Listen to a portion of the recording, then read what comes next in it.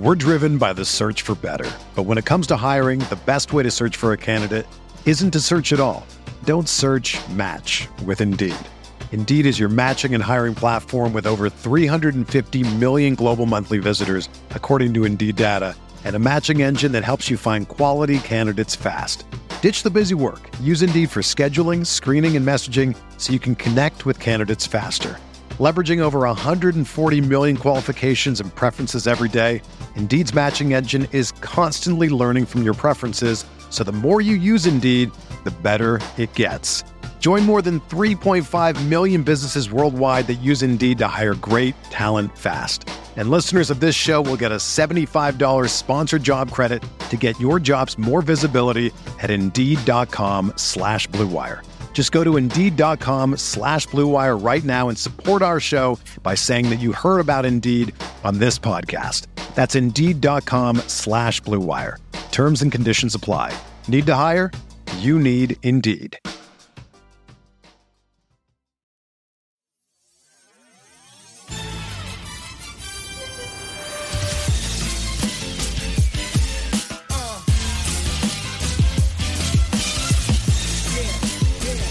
All right, welcome back, everyone, to episode 6, 7. What is this, Richie? What episode is this? We're on episode 6. Episode 6. So I guess maybe we're starting to get used to this, and hope everybody is enjoying it. So, Merry early Christmas. We're recording this on Christmas Eve, and plan is to let this thing go live tomorrow, so you guys have some Hornets content there on Christmas Day when you need a little break from the family, have a little downtime. So, again, welcome back in.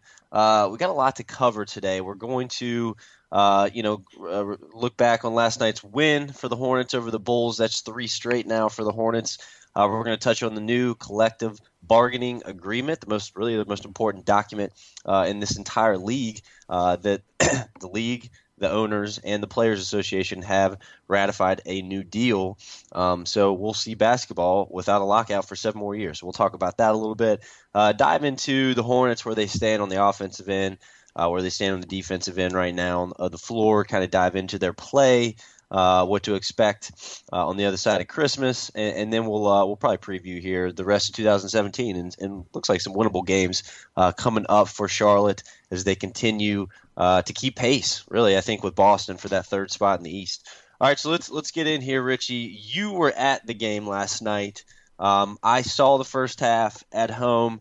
Kind of a hard first half to watch, I think, as I'm sitting there watching it. Not a lot of offense. I think you kind of expect that playing against Chicago, but you were there, so give us a little bit of a taste of what you saw in person. Right. Yeah, I mean, there wasn't a lot of offense from either team. Bulls are a sound defensive team. We play well on the defensive end, so points were definitely going to be hard to come by. Their star player, Jimmy Butler, we kind of did a pretty good job on him in the first half, limiting his open looks. MKG definitely made a struggle for him on the offensive end, but he did open up his game a little bit in the second half. So Bulls, good defensive team. They grab a lot of offensive rebounds, and we've struggled against teams that do that in the past. And they did get their fair share of offensive rebounds, but we still came out with the win. And one other thing that I noted before the game is that the Bulls don't allow a lot of free throw shots. They don't foul a lot. And us, on the other hand, we like to get to the line. And we actually did get to the line way more than their average. I want to say 28 free throws attempts. We actually are shooting a little bit better from the free throw line recently, knock on wood. It was a quiet game for most of the game, very slow, not a lot of offense. Walker had a pretty quiet game until the end, fourth quarter, kind of his quarter. I believe he scored 9 points in the quarter. And then obviously Batum, player of the game with his triple-double. Yeah. So, a few of the things you said. Number one, the free throws. I mean, the Hornets go 24 of 28 last night. So getting there, as they usually do, but then converting, when they get there. And that's important to do against anybody. But you're right. The Bulls, it's hard basketball to watch. It's painful to watch them try to run, I guess, what you would call an NBA offense. I'm not quite sure it's that. And then they try to just strangle you on the defensive end. So I thought the Hornets did a good job of keeping their composure. It looked like they were trying to get move their feet through wet sand or quicksand there in the first half, and really could not get anything going. But in the second half, the Hornets kind of freed themselves, got the game a little bit more up tempo, and were able to get the offense going. And one thing I found interesting, Richie, and we've talked about this a lot season. So Clifford really has staggered that second unit with one of Kemba or Batum. Last night he did not do that. I don't know if you realized that from the game, but yeah, they both came out at the same time. Yeah, I thought that was interesting, and I think he's tinkering, he's playing with some stuff, probably trying to get those guys, more rest when he can. Although, Batum ends up playing 40 minutes last night, so it didn't play out that way. But I thought that was interesting, and I thought we quickly saw the effects of that. That's when the Hornets really hit a wall offensively, defensively. It felt like that is when the game shifted in the Bulls' favor. So probably not something I expect to see in the future, Richie. It didn't appear to have any kind of success. Yeah, because we were getting on to him for not tinkering with the lineups, and then when he does, it has a negative effect. And he played Hibbert a whole lot more than he used to, and I think that it's a matchup type basis with Hibbert, and I think that because Chicago has Lopez who can grab some offensive rebounds, they needed Hibbert in there to kind of defend that aspect of it. So yeah, he did something totally different that we haven't seen. Lamb played in the first quarter. And then when Bellinelli went out, then kind of the lineups changed altogether as well. So the fact that Lamb played the first quarter, which is an odd number and not an even number, means that the end of the world is near, right? Like is that basically what we're saying here? I think that's what we're saying. That's the first time he's done that all season. He's never played anything outside of his second and fourth quarter, which you've kept good documentation of. So that was kind of weird. So, Clifford playing with some things last night. It ends up not mattering in the end. The Hornets get the win. Oh, yeah, and then another thing that I noted last night, the Hornets getting out in transition, getting some transition baskets there. Batum catching the rebound. He has 10 of them last night. And when he catches the rebound, boom, the fast break is started. There's no outlet pass that needs to happen. He can immediately take the ball up the floor. And then the MKG making some defensive plays that lead to easy baskets on the other end. So, I thought that was another way that the Hornets kind of kept their head above water there in that first half with some transition baskets as well. Exactly. We had a season high in 13 blocks, so we turned our defense into offense on the other end. And I think we do well when we kind of pick up the pace a little bit when we can turn our defense into offense. I know we're not the most fast-paced team in the NBA, but I do like when we get out in transition because when our defense sparks our offense, I feel like we do pretty well. Yeah, no, I would definitely agree with that. You look at the box score and you see, the Hornets not good from behind the arc. I mean, last night they're 5 of 18. That's 28% from behind the arc. And really, it's kind of been an underlying issue for them, I think, kind of all year. I mean, let's see. The Hornets right now in 3-point percentage, well, they're not as bad as I thought. They're 12th right now. They're shooting just over 35%. They're attempting about just over 27 a game. That's 9th in the league. I think the point is here, they've been a lot worse this year from shooting the ball behind the arc. But I think their offense and the movement of Zeller and how much better he's gotten. Batum as a creator. I think you've seen kind of an evolution of this offense. It was a motion offense last year. It is a motion offense this year. But the way that the screeners on this team understand how the action is being defended, I think has really kept the Hornets alive offensively because, when it gets ugly, and it has at times, when we saw it in the first half last night, when they really struggle to score, the constant motion, slipping the screens, setting the correct angle on the screen to free Batum, whether it's coming off a ball screen or coming off a pin down, the Hornets can get a shot every time down the floor, and they can get a pretty high percentage shot. And I think that's something that maybe hasn't existed in the past as much. Now, they were more efficient shooting the basketball than maybe they have been this year, but the understanding of all these little things I'm talking about, and I think it starts with these screeners, Marvin Williams, Cody Zeller, and then just the high IQ of Nick Batum, and obviously Walker's improvement this year. The Hornets, they can get a good shot every time down the floor, and I think that's something that you can rest easy with as a Hornets fan, knowing that really they haven't been as efficient shooting from behind the arc this season.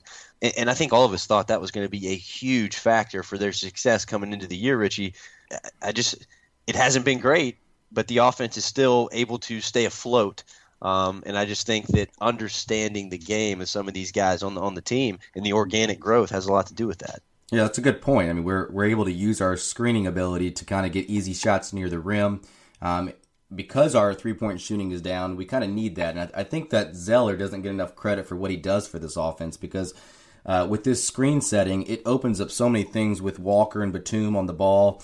He's doing a great job of slipping the screens, and when he gets that pass from either Walker or Batum, he's done a much better job of distributing the ball and making decisive actions on offense. So even though our three-point shooting is down, I mean, luckily we have Bellinelli who's kind of upped his three-point percentage now that he's with Charlotte. It's good to know that we can score in a variety of ways, and the screening action sets everything up for our team on offense. Yeah, no, exactly. And speaking of Batum, last night he has another huge game. He's been on a tear lately. He's been so good for this team. Batum scores 20 last night, 7 of 15 from the floor, so pretty efficient. 10 assists, 11 rebounds, records a triple-double. So here's a really, really great stat for Batum. He's one of 5 players in the league right now that's averaging 14 points, 7 rebounds per game. The other 4, Russell Westbrook, James Harden, LeBron James, and the Greek freak, Giannis. I refuse to try to say his last name, and will probably always be that way. I'm with you. That's pretty good company, Richie. I mean, he has been so underrated, I think, of course, nationally for the Hornets this year. But I get some fans every now and then on Twitter that are frustrated with Batum, and I would contend and urge you to try to watch the game differently. He impacts every single aspect of the game. There's very, very few players that can do that in this league, in the world, and that stat that I just mentioned kind of points that out. So, and last night was something else for Batum, Richie, right? So you got a little take-home gift? That's correct, yeah. Batum, he had his little starting lineup action figure night, and he definitely put on a show. So I went... actually sat in the last row in the upper deck just to get one of these things. So we definitely want to, give it away to our listeners. I know that we're kind of like in our infant stages of this podcast, but those that do support the podcast, we want to do a little bit of a giveaway. So what's going to happen when we have this podcast go live?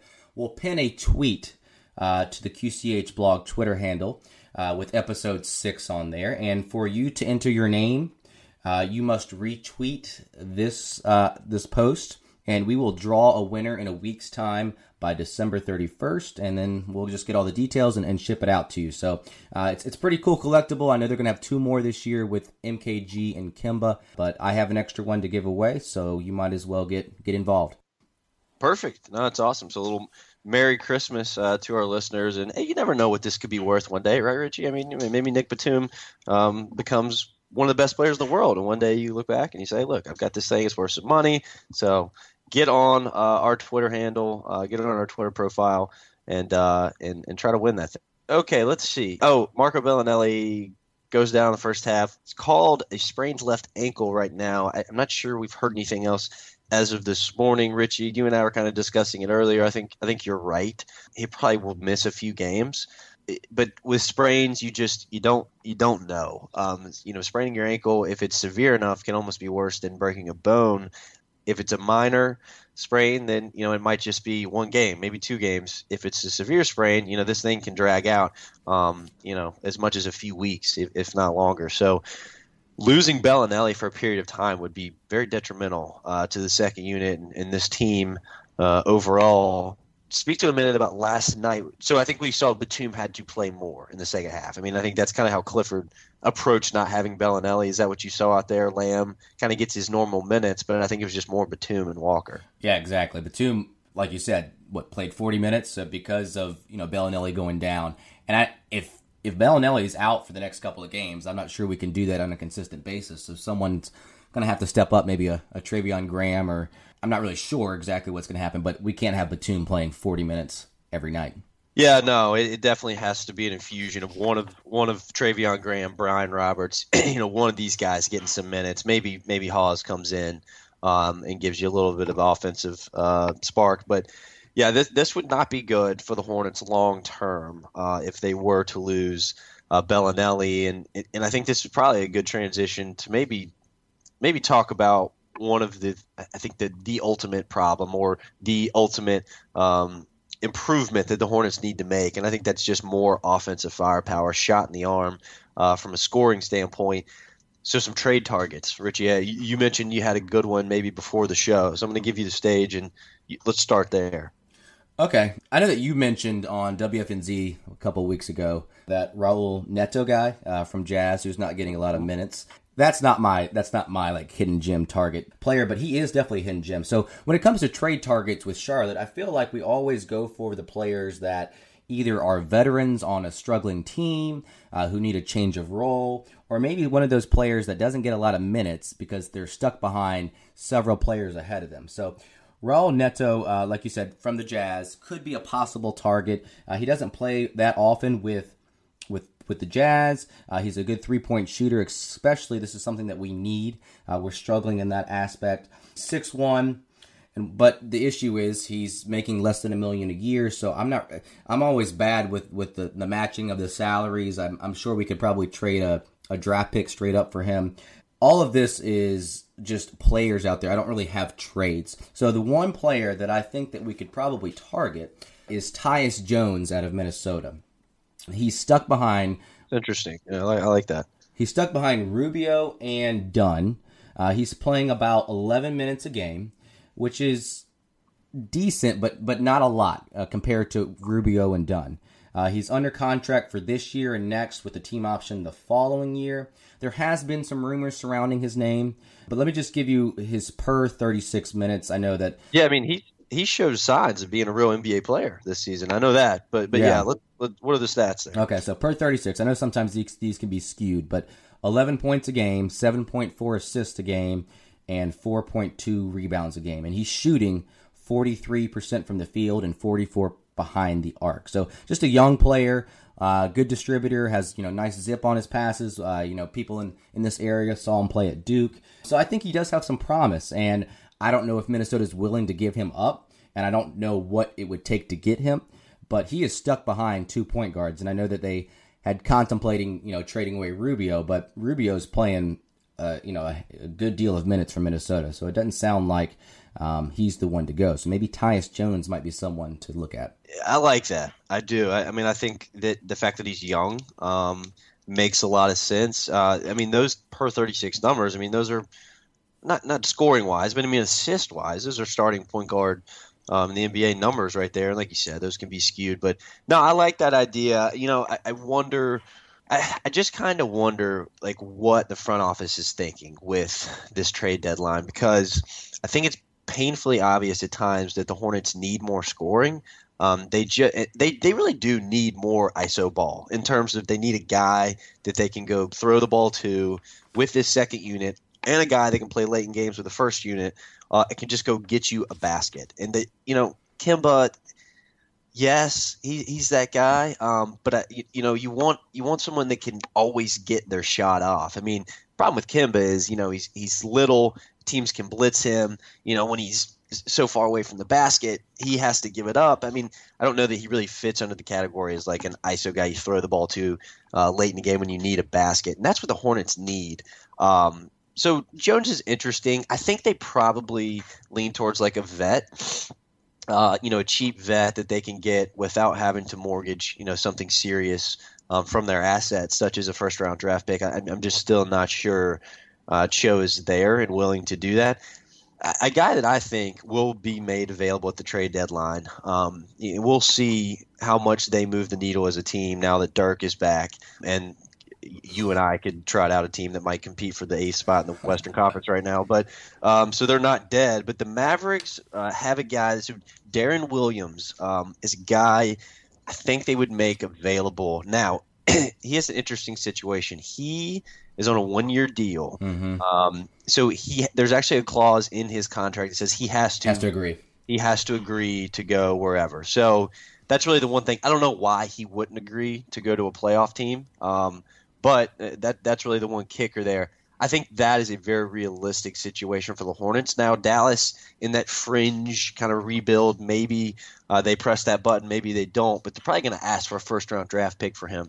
Here's the question I would present to you, Richie, because I think he kind of fits the definition of what I was saying a minute ago. I mean, I think he's still an ISO kind of guy that can go get you a bucket at the end of games. He's a great post-up point guard, so he can kind of punish smaller defenders.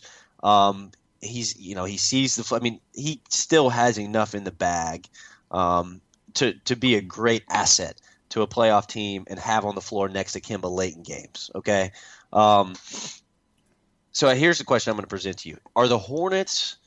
Are we at that spot where we're ready to kind of go for it, as in try to get to the Eastern Conference Finals? I mean, I think that's the ceiling. That's what we all want. I think that's the most realistic dream for everybody.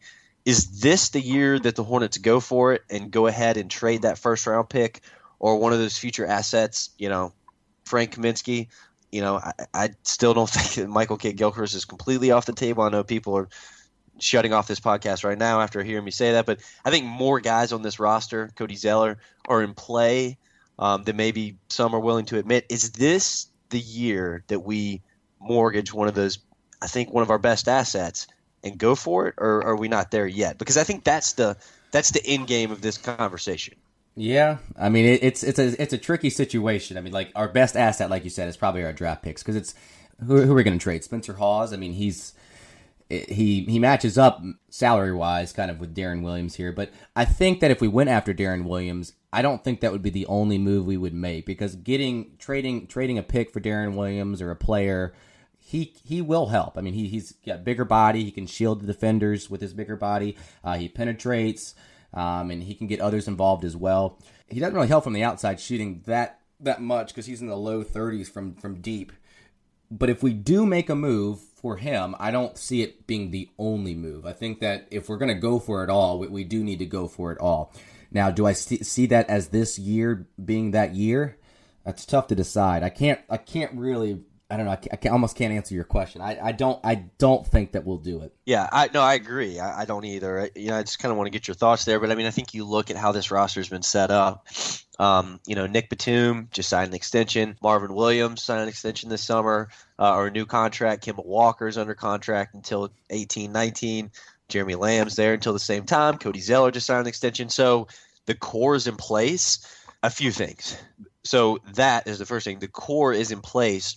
So really, there's no reason for the Hornets to get impatient. I think they know who they are. I think they're comfortable in their own skin.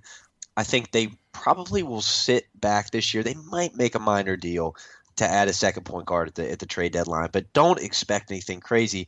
They want to see what Toronto does, here after this season, moving into the future, because they have some big decisions to make. With Kyle Lowry, number one, they still need a power forward.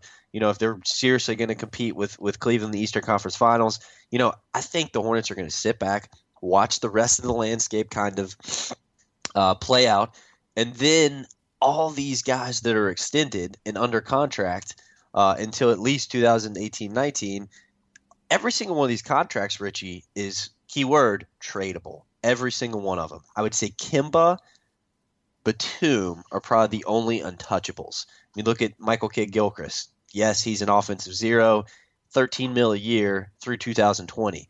When the new CBA, which we're going to talk about again here in a minute, that's almost barely over what the mid-level exception is going to be. Marvin Williams, he's getting annual raises in his next contract, but the most expensive it gets in 19 and 20 is $15 million.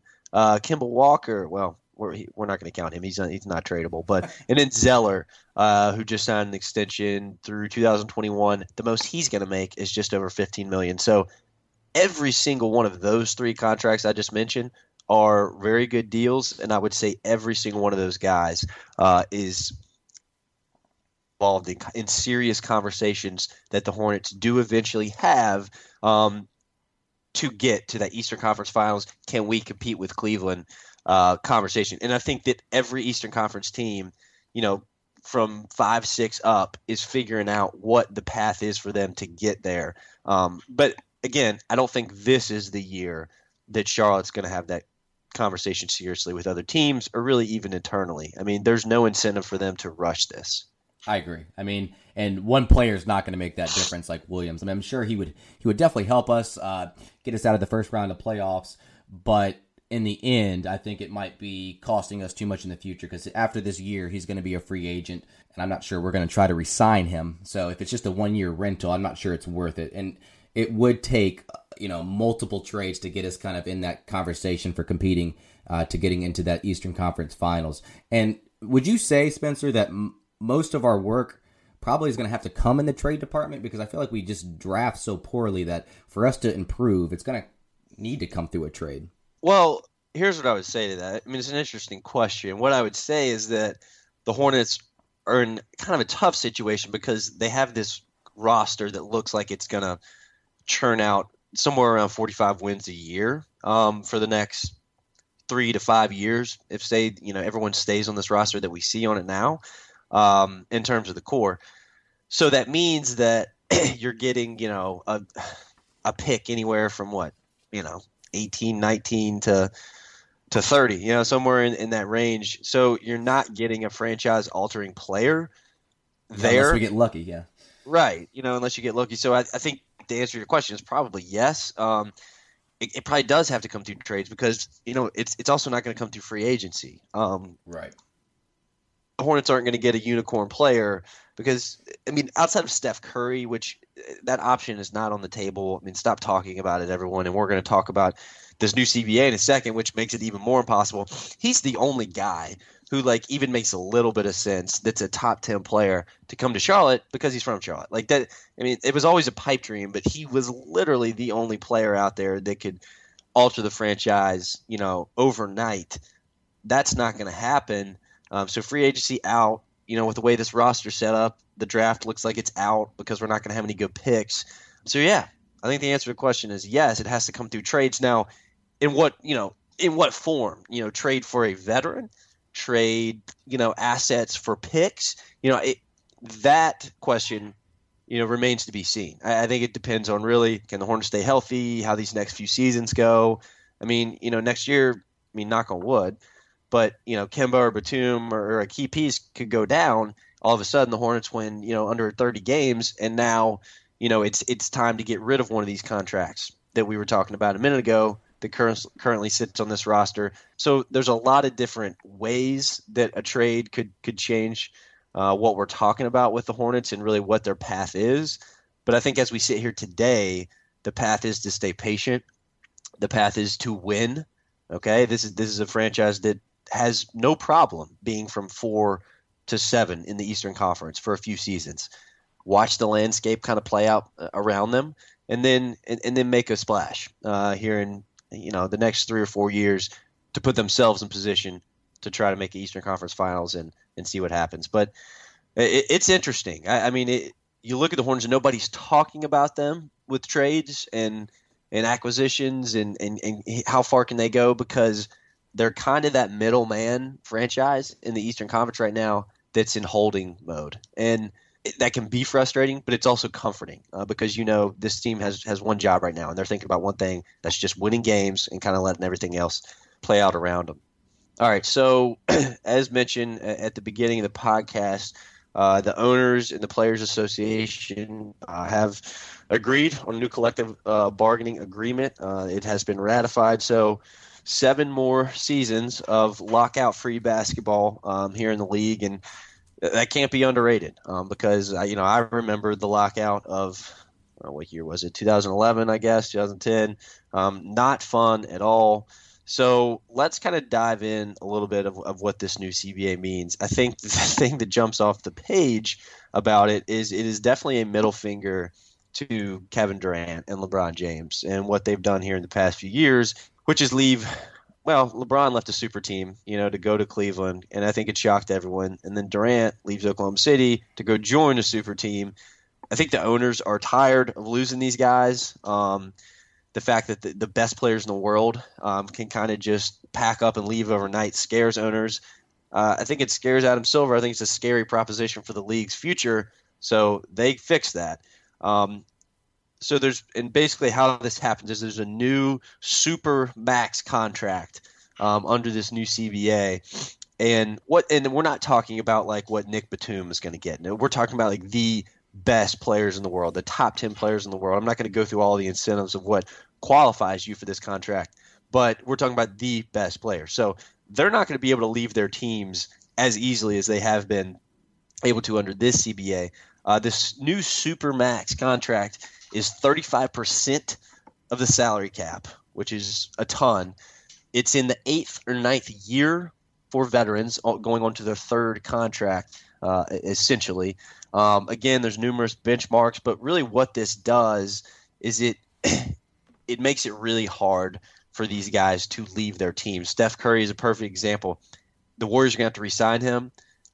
He's going to be able to make over $200 million on this next contract that he signs with Golden State.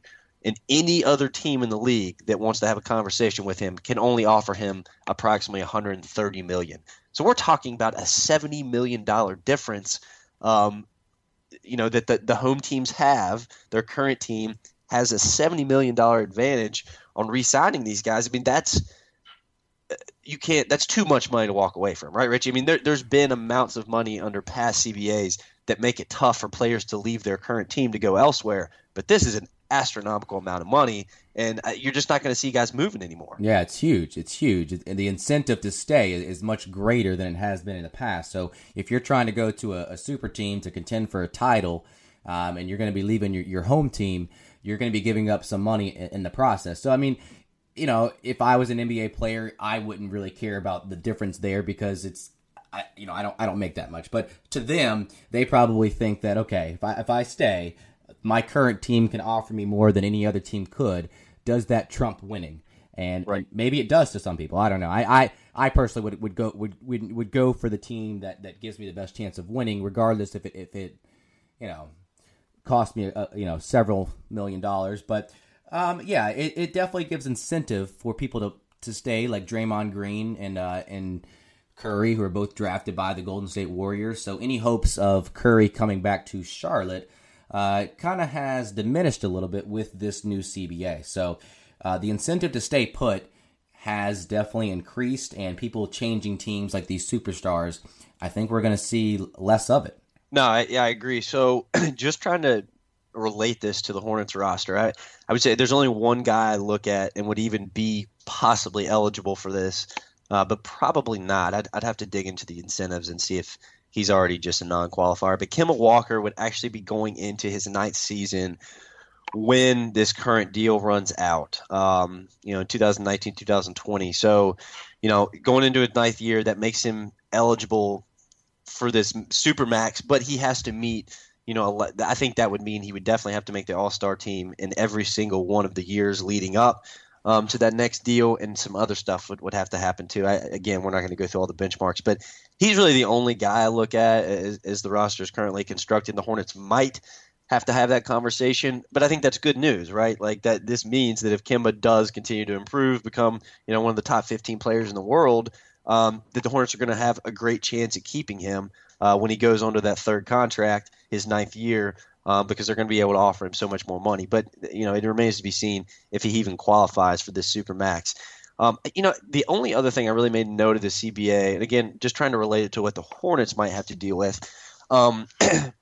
So rookies that come into the league now, this is going to change the way they look at things. So the rookies under this current CBA have been, or the past CBA now, I guess now, have been more inclined to be patient, kind of watch the market around them. This is going to change that. They're going to try to drive, maybe this doesn't happen, but they're probably going to try to drive where they go in the draft in terms of what city, what team, what franchise more than they have now. Because, again, if it's the Kobe Bryant situation, he didn't want to come to Charlotte for obvious reasons, obvious to him. And I think that, you look at this new CBA, guys are going to try to drive where they go because they're going to be there long term, because they're going to have to turn down so much money with that team to go elsewhere. Now, players can be eligible for this if they are traded during their rookie contract. Right? During their rookie contract. So that is the one situation I would look at and say, okay, maybe Charlotte has to deal with that. So say we do have a top 10 pick here in the next 4 seasons. Say that guy does alter the franchise, okay, and he doesn't want to spend the long term in Charlotte. Well, that's a negative for Charlotte or small franchises in general because they're going to have to probably trade that player. The positive is they're obviously going to get a haul coming back, but you're going to see these younger players now try to use their agents more, demand, I want to go here, here, here. So as much as I like this new CBA and kind of like what it does in terms of, I think it's good for making the league competitive and making it fair, not for smaller markets. Yeah, it definitely really doesn't help Charlotte by any means. Yeah, but I mean, I think it makes it fair for all markets across the board. But there are a few things that you look at and it kind of scares you, and the rookies kind of driving this process even more, and the guys on the rookie contracts kind of demanding trades and driving where they go. That scares me a little bit, and that, like you just said, probably does not favor a place like Charlotte. But yeah. So anything else in this new CBA that kind of jumped off at you, Richie? Just two other things. The entry for the draft is still 19 years of age. You have to go to college for a year, or I guess 1 year removed from high school. So I guess you could play overseas. But what they're trying to do is have more incentive for you to enter the draft and go into the D League, because they're increasing the D League pay if you're designated as a two-way player or a two-way contract. So what this means is the Hornets, for sake, they are expanding the rosters to 17 players. That's by two. It's now at 15. Let's say we designate a player for the D League. When he plays down in the D League, he's getting an increased pay. I mean, it might only be $75,000 or $100,000, but it's more than a regular D Leaguer. And then when he comes up to play in the NBA, he gets the league minimum, which is $500,000. So I thought that was interesting. So they're trying to, even though the 1 year removed from high school is still in play, they're still trying to kind of increase the incentive to kind of play in the NBA and the D League as well. And they've also contemplating, because of the expanded roster, a third round in the draft. I don't know if this is, I mean, nothing's official yet with the CBA because I don't think it's been written up, but that'd be interesting to have 3 rounds in the draft. And the last thing that I thought was interesting, and I like it, I really do, is a shortened preseason. The length of the regular season is expanded longer, not in terms of games, but just in terms of time. So that means less back-to-backs and less 4 games in 5 nights. So that's always good for players. Right. So the regular season calendar is actually being moved up 1 week. Is that right? So now, you're talking about, like you said, less back-to-backs, all that. And I think what you mentioned about the D League is really, really important. I mean, I think it does incentivize guys to stay in the States, to increase kind of the farm system approach, the organic growth approach of the league, its minor league, how teams kind of see team building. I mean, it is healthy to try to build that league and develop more players and get teams thinking outside of the box, more and more with each collective bargaining agreement outside of draft, trade, free agency, which is going to be the 3, cornerstone front office, thinking points for a while. But the league is trying their best to develop more guys, to get them into the system, keep them in the system, and make this league healthier.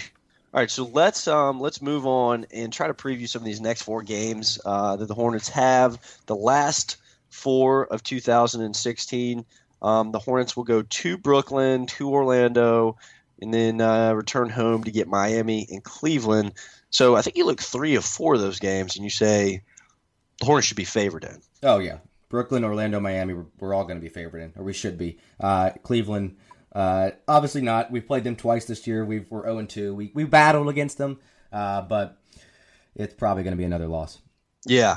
So these are 4 important games for the Hornets. I mean, the Cleveland, you look at this upcoming schedule and you would like to think the Hornets could keep this winning streak going, maybe get to Cleveland with 6 straight wins. I mean, that requires getting 2 wins on the road here soon. But, the Hornets are sitting in a really good spot right now. I mean, they're 17-13. They're 4th in the Eastern Conference. Well, really, they're tied for 3rd in Boston.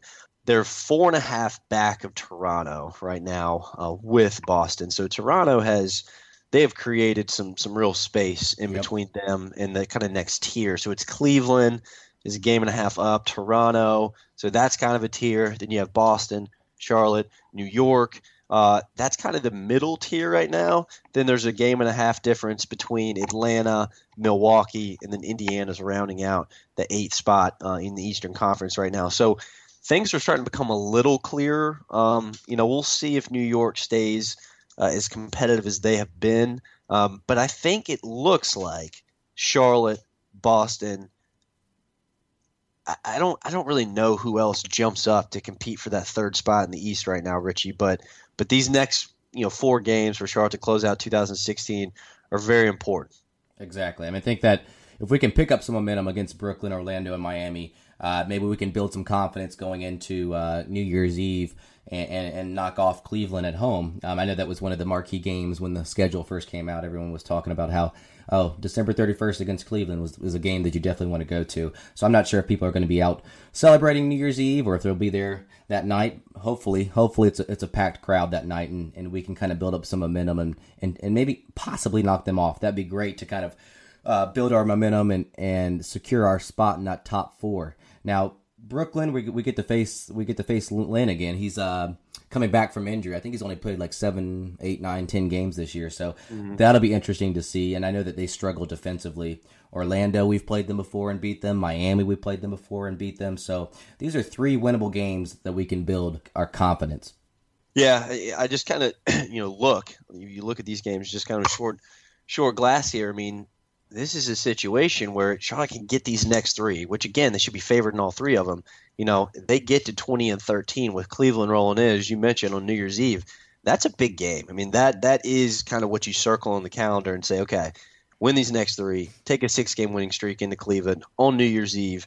That is the game that it's a prove it game to the NBA, and I think a real easy one for the Hornets to get up for.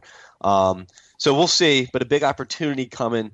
As the Hornets continue to try to keep pace here in the Eastern Conference and create more space between them and really what I would say that 3rd tier of the East. Let's stay on it for just a minute here, Richie. What are the teams that maybe you see in the East from Atlanta at 6 to probably Orlando that sits below that 8th spot? But I mean, those teams, there's 1, 2, 3. So Atlanta, Milwaukee, Indiana, Chicago, Washington, Detroit, Orlando. Of those 7 teams, there's only 2 games separating all of them in the standings. So give me, of those 7, kind of your 3 that you think are going to compete with us. Teams again. Yeah. Okay, so let's do this. So pick one of those teams, or 2 if you want, that are going to compete with us in Boston for the 3rd spot, and then tell me the 3 that are just going to be in the playoffs. Okay, let me think here. So I think the one team that could compete with us to kind of, 4 or 5 seed, kind of in that range. I think Milwaukee. I think they're kind of on the upward swing here. So they could definitely. I can see them, finishing 4th or 5th. Give us some trouble. Atlanta, I think they're going to make the playoffs. Indiana's tough. They just struggle defensively, but I know that Paul George can go off at any time. So let's see. I say Cleveland playoffs, Toronto playoffs, Boston playoffs, Charlotte playoffs. So that's 4 out of the 8. I'm going to go ahead and say Milwaukee 5, Atlanta 6, Knicks 7, and then the 8th spot. Maybe Detroit? I don't know. That's tough. So you're leaving out Indiana. Yeah. I know it's tough. Look, that's why we're having the conversation. I think there's so much to play out in this Eastern Conference, and really where it starts mattering the most, Richie, is when we approach the trade deadline, because there's going to be movement this trade deadline. I don't think there's any question about that. I think there's a lot of desperate teams. I mean, I think you look at Orlando in the Eastern Conference. I think they're the one that jump off at you. I mean, they have this weird collection of players that just don't fit. I think they're desperate to get something off their hands. I think you look at a Detroit, who's just been a big-time disappointment, and it's actually worse without Reggie Jackson, which is weird. Back. Yeah, it's interesting. I agree with you. I think Milwaukee's terrifying when they're clicking. I mean, they are really, really good. Jabari Parker is definitely becoming something really fast. The Greek Freak is, I mean, he could be a top 5 player in the world, like in 2017. I mean, it could happen that fast with him. So I agree with you in Milwaukee, but this collection of 7 teams, this trying to figure out exactly who they are and where they stand, whether they're going to press reset or whether they're going to go for it is going to really matter when it comes to all this trade talk that we mentioned earlier, because a lot of them are going to want to get some assets back, get some picks back. And I think there's plenty of teams out there that want to go for the playoffs that are happy to take on some of those players. I'm gonna take back my pick. I don't think Detroit makes the playoffs. Golly, and I'm still struggling between Indiana and Chicago as well, because both of those teams I could see making it. And I guess it all depends on injuries and how they're playing near the trade deadline. Because when that comes into play, some teams turn into sellers, some teams turn into buyers. Yeah. So I actually think that. All right, here are my teams of this collection that are out. I think Chicago is just not good. They are not. They suck at basketball. I can't stand watching them. But they're really, really frustrating to watch play. So I would say they're out. They could do it obviously because they have all these vets, and they just maybe probably find a way. When you have Dwayne Wade, Rajon Rondo, Jimmy Butler on your team, you probably figure it out how to get to 41 wins. But I would say they're out. I would say Washington, as talented as they are, there's such a factor of I just can't trust them, and they have zero bench. So I would say Washington's out. I think I agree with you on Detroit. I think they're just what's going on there right now, and it seems like everybody's fighting with each other. Something feels weird in Detroit. I think something's going to happen. I don't know if that's a coach being axed or a big-time name getting traded, Reggie Jackson. I don't know, but something doesn't feel right in Detroit. Orlando, I definitely don't think they're going to make it. So I really think as it stands right now, somewhere in that order, Indiana, Milwaukee, Atlanta, New York, I think those are your bottom tier of playoff teams in the East. I think out of those four I don't know. Atlanta seems weird too. I can't figure them out. They're so inconsistent. So you think the 8 teams that are sitting in the top 8 right now will be the 8 teams that make it come June? Yeah, I do. I think those are the best team. I think Atlanta is going to come, or excuse me, I think New York's going to come back to earth. I think they'll still make the playoffs. Porzingis is just so good. Atlanta's the one team out of those right now that I could see dropping out, and the one I would probably move up is Washington. But outside of that, I think it stays like it is. Yeah, no one's really talking about Washington. They didn't make the playoffs last year, I don't believe, and their defense is not too great this year, but they do have talent with Wall and Beal, and they can score at will. So it's interesting. I think I just kind of dismissed them at the beginning of the year, but they're hanging around. Like you said, the difference between that 11th spot and the 6th spot is very, very close. So yeah, they were. I think Washington was as bad as like 8-14, 9-15 at one point. So they've won like 5 of 6 or 7. So they're kind of on the uptick here. But yeah, they're just with Wall and Beal. You can only lose so many games, right? Right. But again, it's that bench. They're just so depleted and thin behind really the top 3 or 4 guys on that roster. So it'll be interesting with them. Here's the one thing to watch with a team like Washington is that I think there's some guys in that front office that are fighting for their jobs and have to win now. So that's a desperate team that is going to make an awful trade probably at the trade deadline. And a move like that, could impact Charlotte because Charlotte's Rich Cho is sitting back right now watching these desperate teams and seeing how he can somehow maybe be a third team in a facilitating deal. So that's the kind of trade, Richie, I think that like Charlotte's looking for, Cho's looking for. He's watching these desperate teams, Orlando, Portland, Washington probably. Let me think of some other ones. Sacramento, always desperation oozing out of there. Watching these teams, seeing what they're going to do, and maybe trying to get into the back end of one of those deals as a third team. I think that is kind of what Hornets fans should be watching. Yeah, he's always very calculated in what he does with these trades, and he never seems to make a rush trade or a panic trade. He's going to think about it. He's definitely going to think about it. And if we can be a third team in there and just to get us facilitated, he's gonna make that trade that kind of helps us and betters us. And it's not going to be one might be a splash this year, but he is very meticulous and calculated with what he does.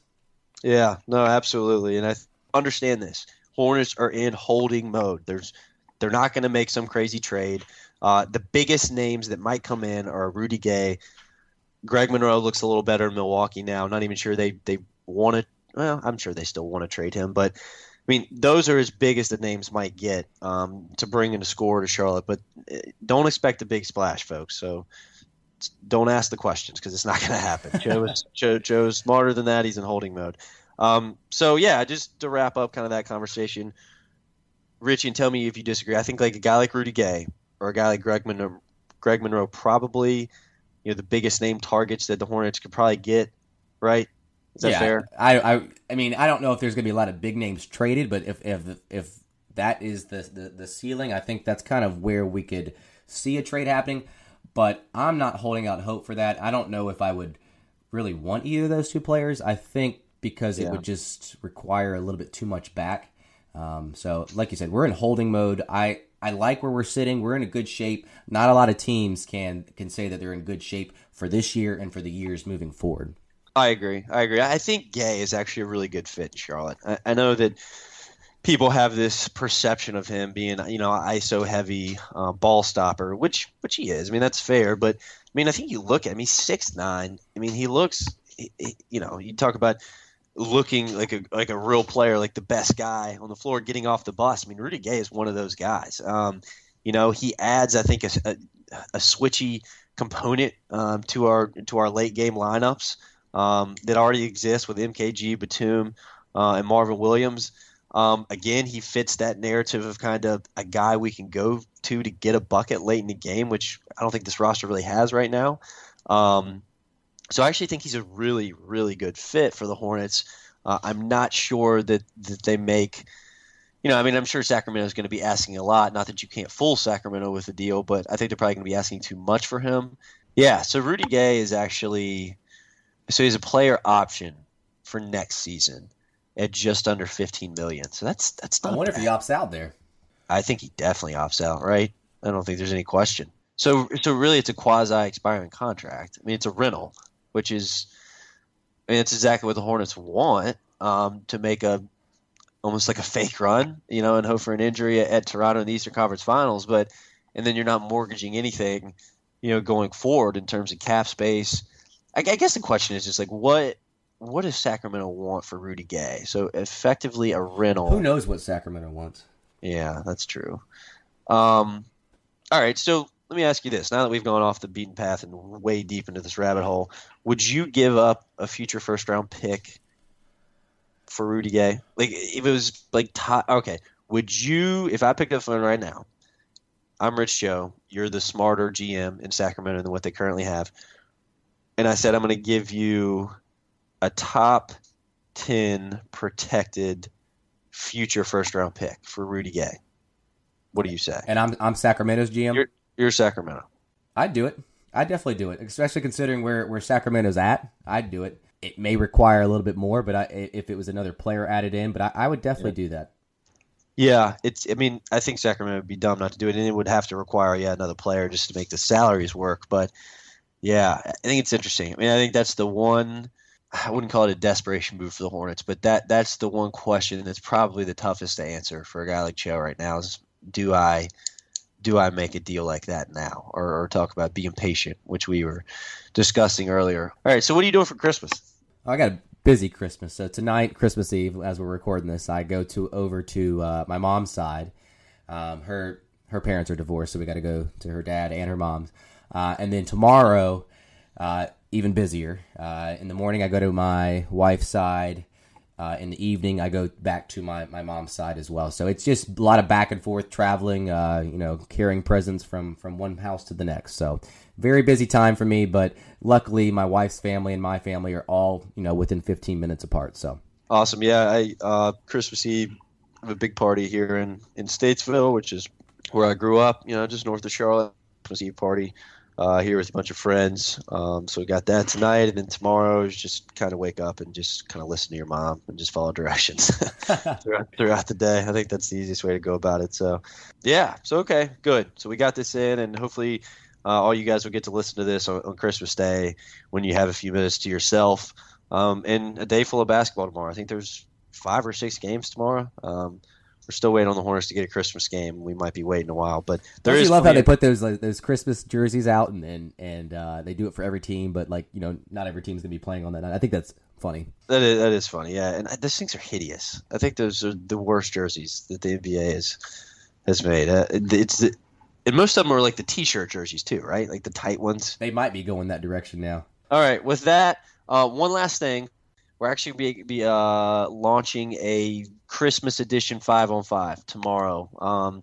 So we'll be on the lookout for that. Just discussing a lot of Hornets topics that some of them we probably discussed today. So be on the lookout for that. And I think that's it. So, again, thanks, everybody, for listening.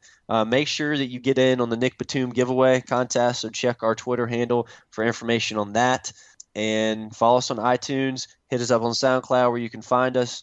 And I think that's it. So until next time, wishing everybody a Merry Christmas. Again, thank you for listening. Go to QueenCityHoops.com for all your latest Hornets coverage. All right, folks. See you next time.